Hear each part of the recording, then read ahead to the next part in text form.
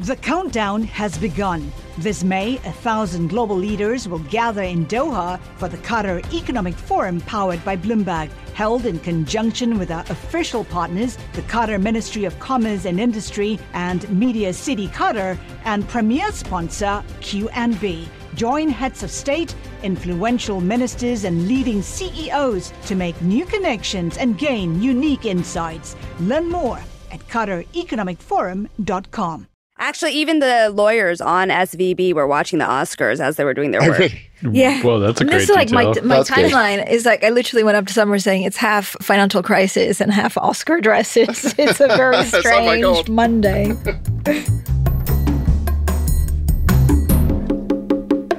Happy Monday, Francine. Happy Monday. It's been a pretty wild few days for financial markets around the world, but all kicking off last Thursday with what I think I'm right in saying is the biggest, fastest run on a bank in history. I mean, it's incredible. The collapse of Silicon Valley Bank was swift and it was brutal. And really, it still left much of the world wondering what could come next. And I'm going to be honest here, I actually hadn't heard of Silicon Valley Bank before this. I think, what is it, like the 19th biggest or something? But it's not a household name around the world. But it 16th biggest, I think. 16th biggest, right? It collapsed in just a matter of hours. $42 billion was pulled out by investors. So we thought we'd better do a bonus episode of In the City because we really want to explain what's happening, why this happened with such amazing speed last week, what regulators have been doing over the weekend to try and stop contagion, and where we might go from here. Yeah, it's been a crazy 4 days. A very busy weekend for the Bank of England and the Fed, where basically they've taken extraordinary measures to stave off this deeper crisis after the bank's failure. And the UK unit was then bought by HSBC for £1 under a deal organised by the BOE. I'm David Merritt. I'm Francine Lacqua. And this is In the City, Bloomberg's podcast connecting you to the stories and the voices at the heart of the City of London. A busy weekend, not only for regulators, but also for our Bloomberg reporters, who we are very lucky to have joining us this morning. We've got Mark Bergen, who covers venture capital for Bloomberg News. And then dialing in from New York, we have our Wall Street reporter, Shonali Basak. Welcome, both of you, to In the City. Thanks for having us. Yeah, so nice to be here. Shonali, do you want to start from your perch in New York? You are immersed in all the news from Wall Street. How have the last few days been? It's been pretty shocking because remember, Silicon Valley Bank, this was a darling of the industry. So the fact that they couldn't find a buyer for it is equally remarkable. It was a very dramatic weekend in which there was everybody and their brother, sister, and mother looking at this bank to see if it was a viable thing for them to buy. And ultimately what happened was you had a massive, pretty unique government backstop late Sunday night.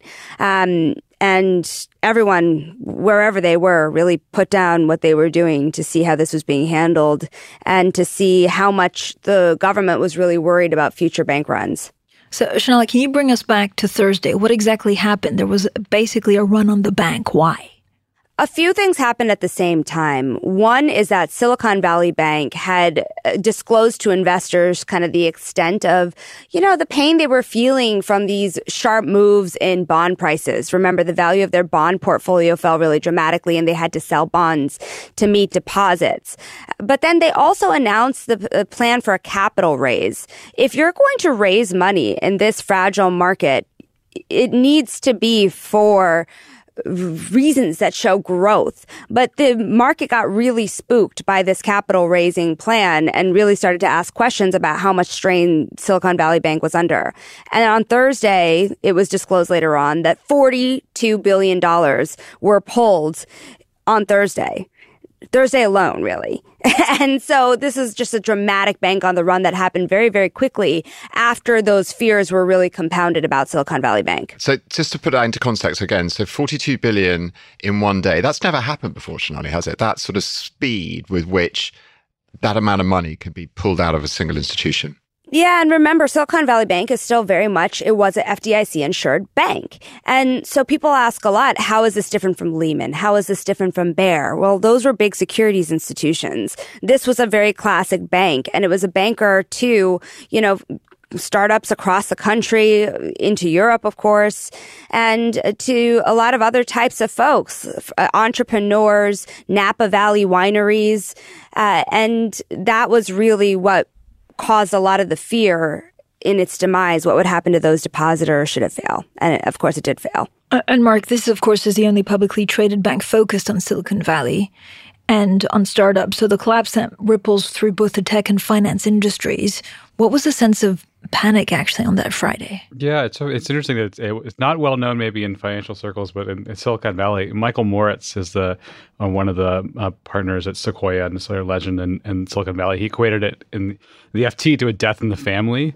And it does sort of feel that way for these companies. They were not just a bank, but it was like it invested in a lot of venture capital, venture debt. You mentioned it was, I learned this weekend, that they were also investing in wineries. What a clear example of sort of the abundance of Silicon Valley that just kind of zapped overnight. So there was a chief concern for a lot of both the venture capitalists and startups this weekend was meeting payroll. Today. That was, there were this scramble to pull deposits if they could from or transfer them into money market funds. This real concern that a lot of these startups who have a lot of that are raising money, but could not pay their employees, could not pay their cloud bill. I think everyone was sort of scrambling for a worst case scenario. And then in Europe, we saw, SVB does have a branch in the UK. They've expanded a little bit to the continent, but not as big of an impact here, but certainly a lot of reverberations around the tech sector. Many of these companies I talked to some that had excess of 95% of their money in Silicon Valley Bank. So a death in the family, an extraordinary thing to say about, the demise of a bank. So with them gone, though, with the actions that we've seen over the weekend, from the US regulators and the sale to HSBC in the UK this morning, does that avert this crisis that you just mentioned, that these startups won't be able to make their payroll, that they've somehow grind to a halt? Has that been averted? I think there's two open questions now. Sort of what happens in the US, what happens going forward with the bigger questions around how are venture capital funds going to work, right? Like for the long time, we had this low interest rate environment, and a lot of the stocks in the US were these dominant tech companies. We'd seen this just during the pandemic boom, right? These companies raising these valuations well beyond what their revenues were. The companies that were not profitable for years.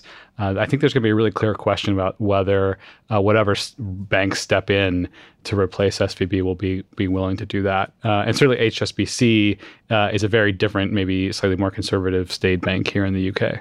Mark, and some of the things that often we forget is that if you're a small startup or a medium-sized startup, in a lot of cases you have one bank account. So people who also want to take their money out, it wasn't, you weren't sure where they were going to put it. So there was a scrambling around of, some of the bigger banks trying to open bank accounts for them.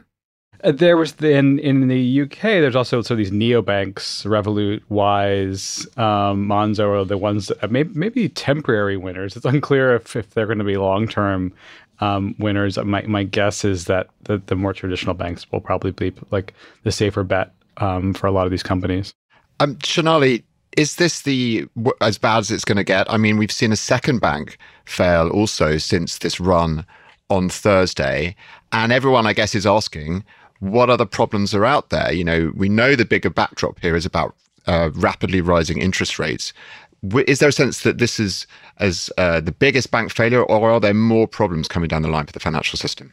If you look at how banks are trading, there's certainly fears in the market that there's still going to be more issues. Among the big fund managers I talked to, they expect more bank failures certainly in the next 6 to 12 months, if not in the next couple of weeks. And remember, this is actually 3 bank failures in the U.S. in the course of 5 days.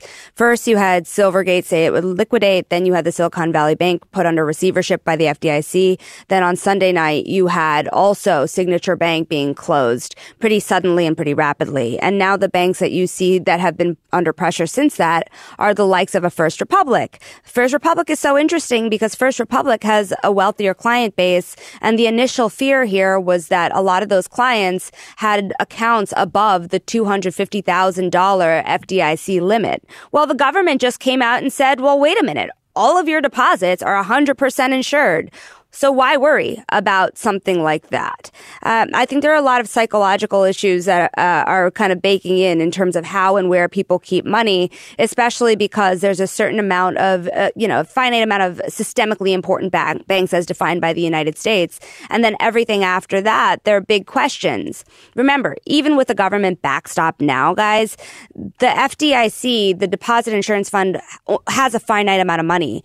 And above and beyond that, they have to go borrow money from the Treasury Department at a time where the U.S. government is worried about the debt ceiling and the debt limits. So what is the financial firepower behind the United States to keep on saving depositors in instances like this? I know, Shelley, but if the U.S. can't do it, and this is like the Treasury basically as the ultimate backstop, right? So first of all, there's a peculiarity in how the SVB problems came to light. And now if you have the Fed and the FDIC saying that all deposits, including, I think, uninsured deposits, and effectively, removed all MTM haircuts from collateral that banks can get used to these new facility and the discount window. I mean, this is pretty lock solid.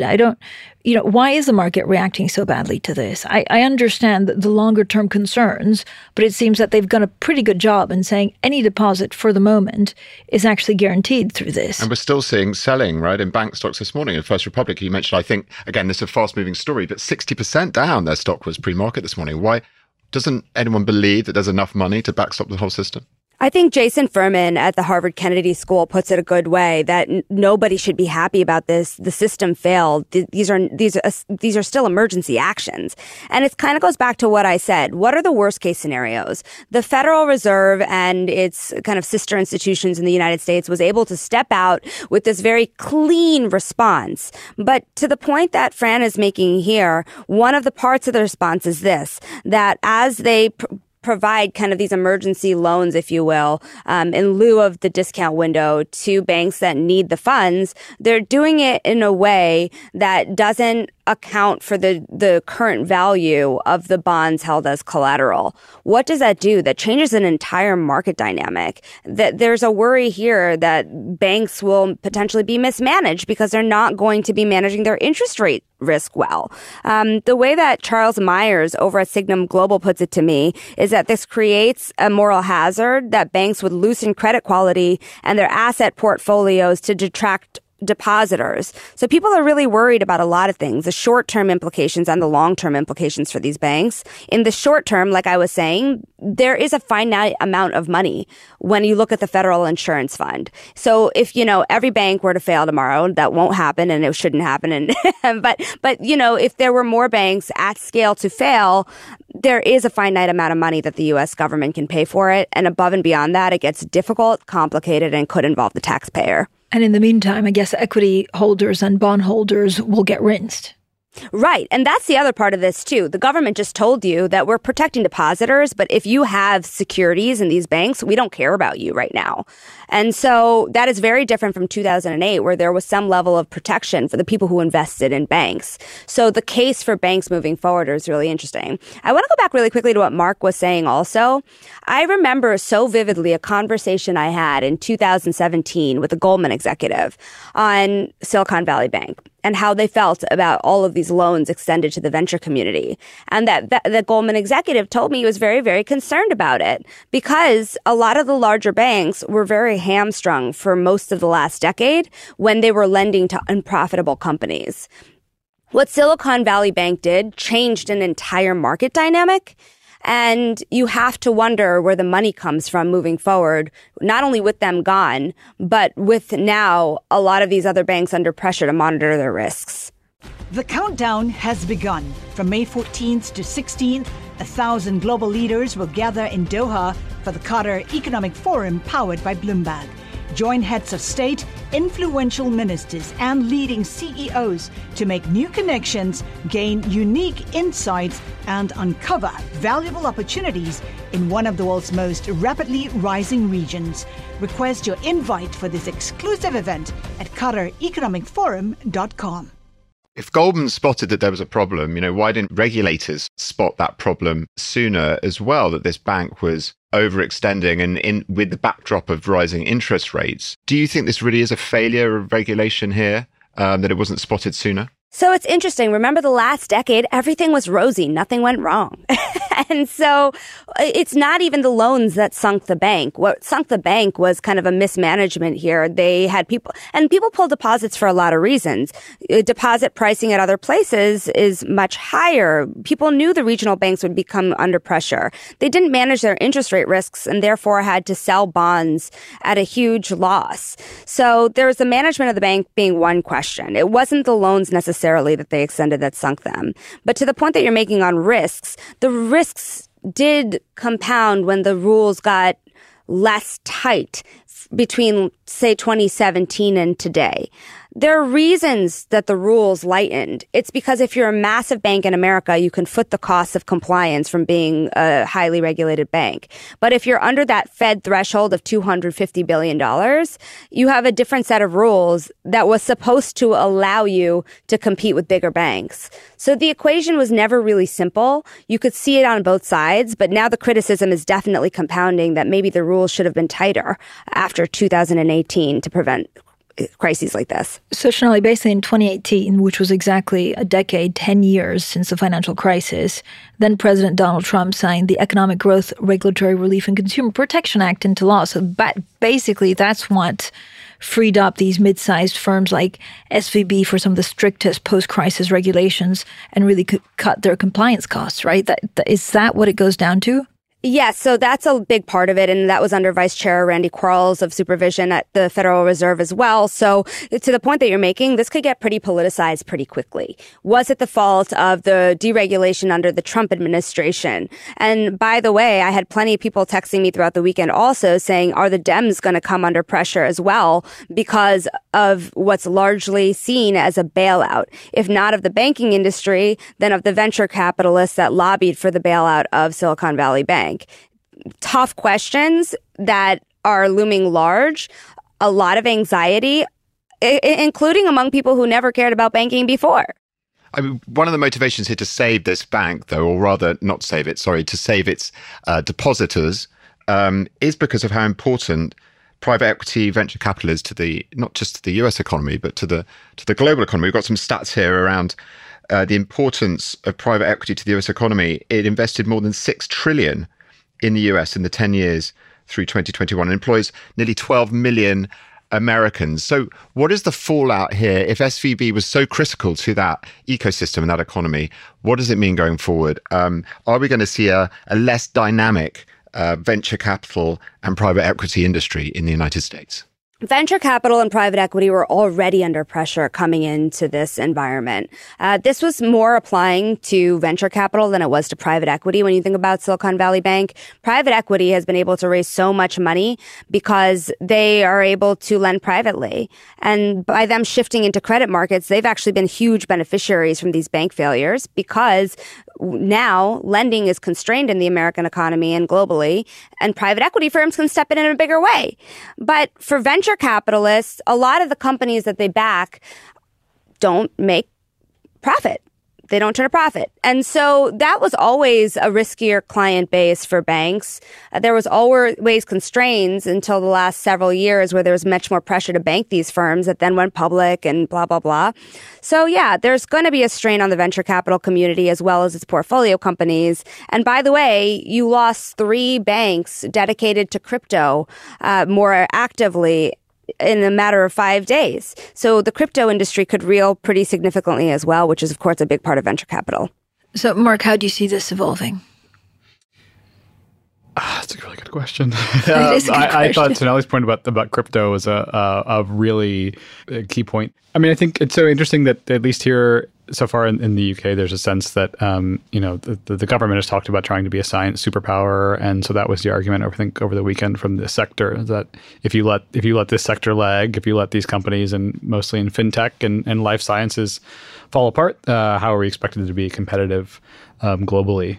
Yeah, I don't know. I mean, I think there's certainly been, the Silicon Valley has not done itself a lot of favors politically, and the sentiment in tech, I think the broadly, at least in the U.S., like around tech right now, is not something where I think it will be fascinating to see how it plays out politically. It's, we've seen the past 6 years, right, and where it's become this political football, and politicians on both sides have been able to point to Silicon Valley and its sort of excess. And so I think that'll only get louder.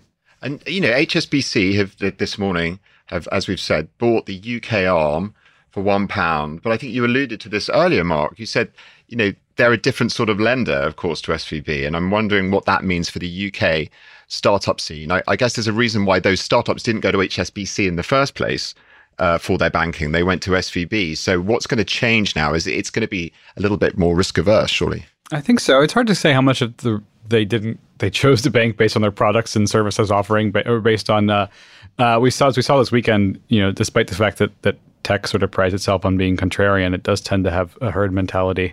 So maybe they all banked because, and they often talk about, they use the language of ecosystems, right? I heard it was like a badge of honor if you had an SVB bank account as a startup. I think that's right. I think there's certainly like aspects to being tailored to this type of industry and sector that are certainly beneficial. I think there are some concerns that wouldn't happen with HSBC. Not as funky to have an HSBC. And in the UK, a lot of in some ways. Right. A lot of the leading tech companies here are fintech companies, and so they certainly are going to have a lot stronger feelings about HSBC than just a boring software company might. Right. And at the end of the day, the Bank of England and regulators managed to find a buyer here for SVB UK.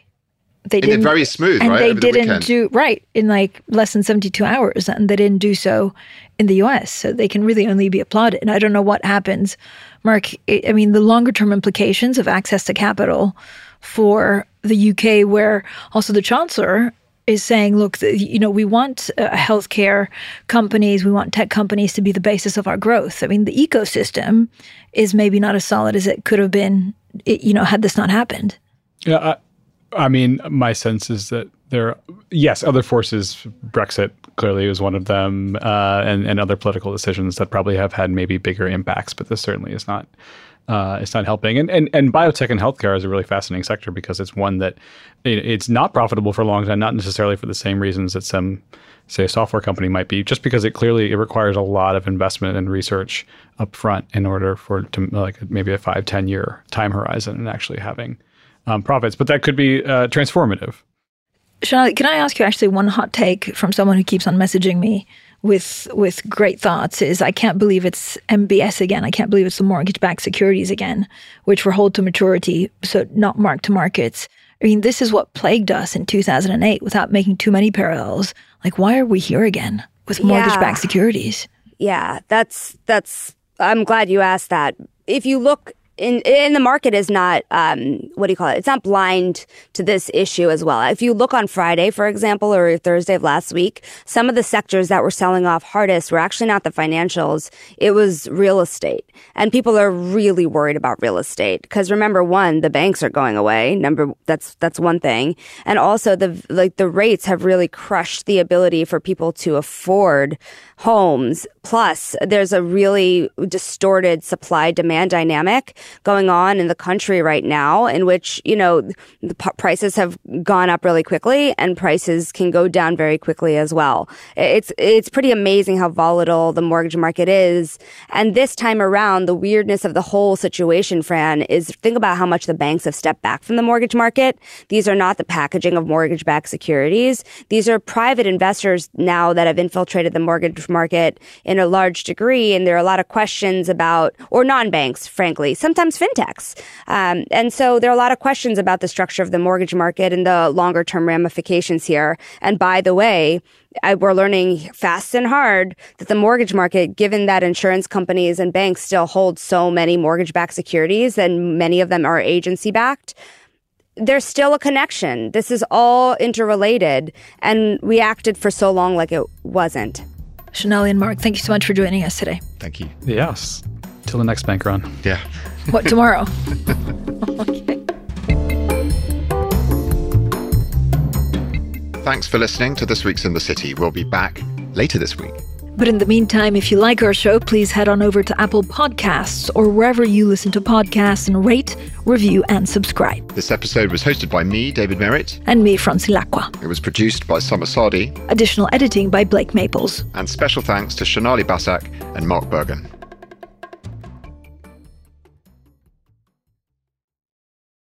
The countdown has begun. This May, 1,000 global leaders will gather in Doha for the Qatar Economic Forum powered by Bloomberg, held in conjunction with our official partners, the Qatar Ministry of Commerce and Industry and Media City Qatar, and premier sponsor Q&B. Join heads of state, influential ministers and leading CEOs to make new connections and gain unique insights. Learn more at QatarEconomicForum.com.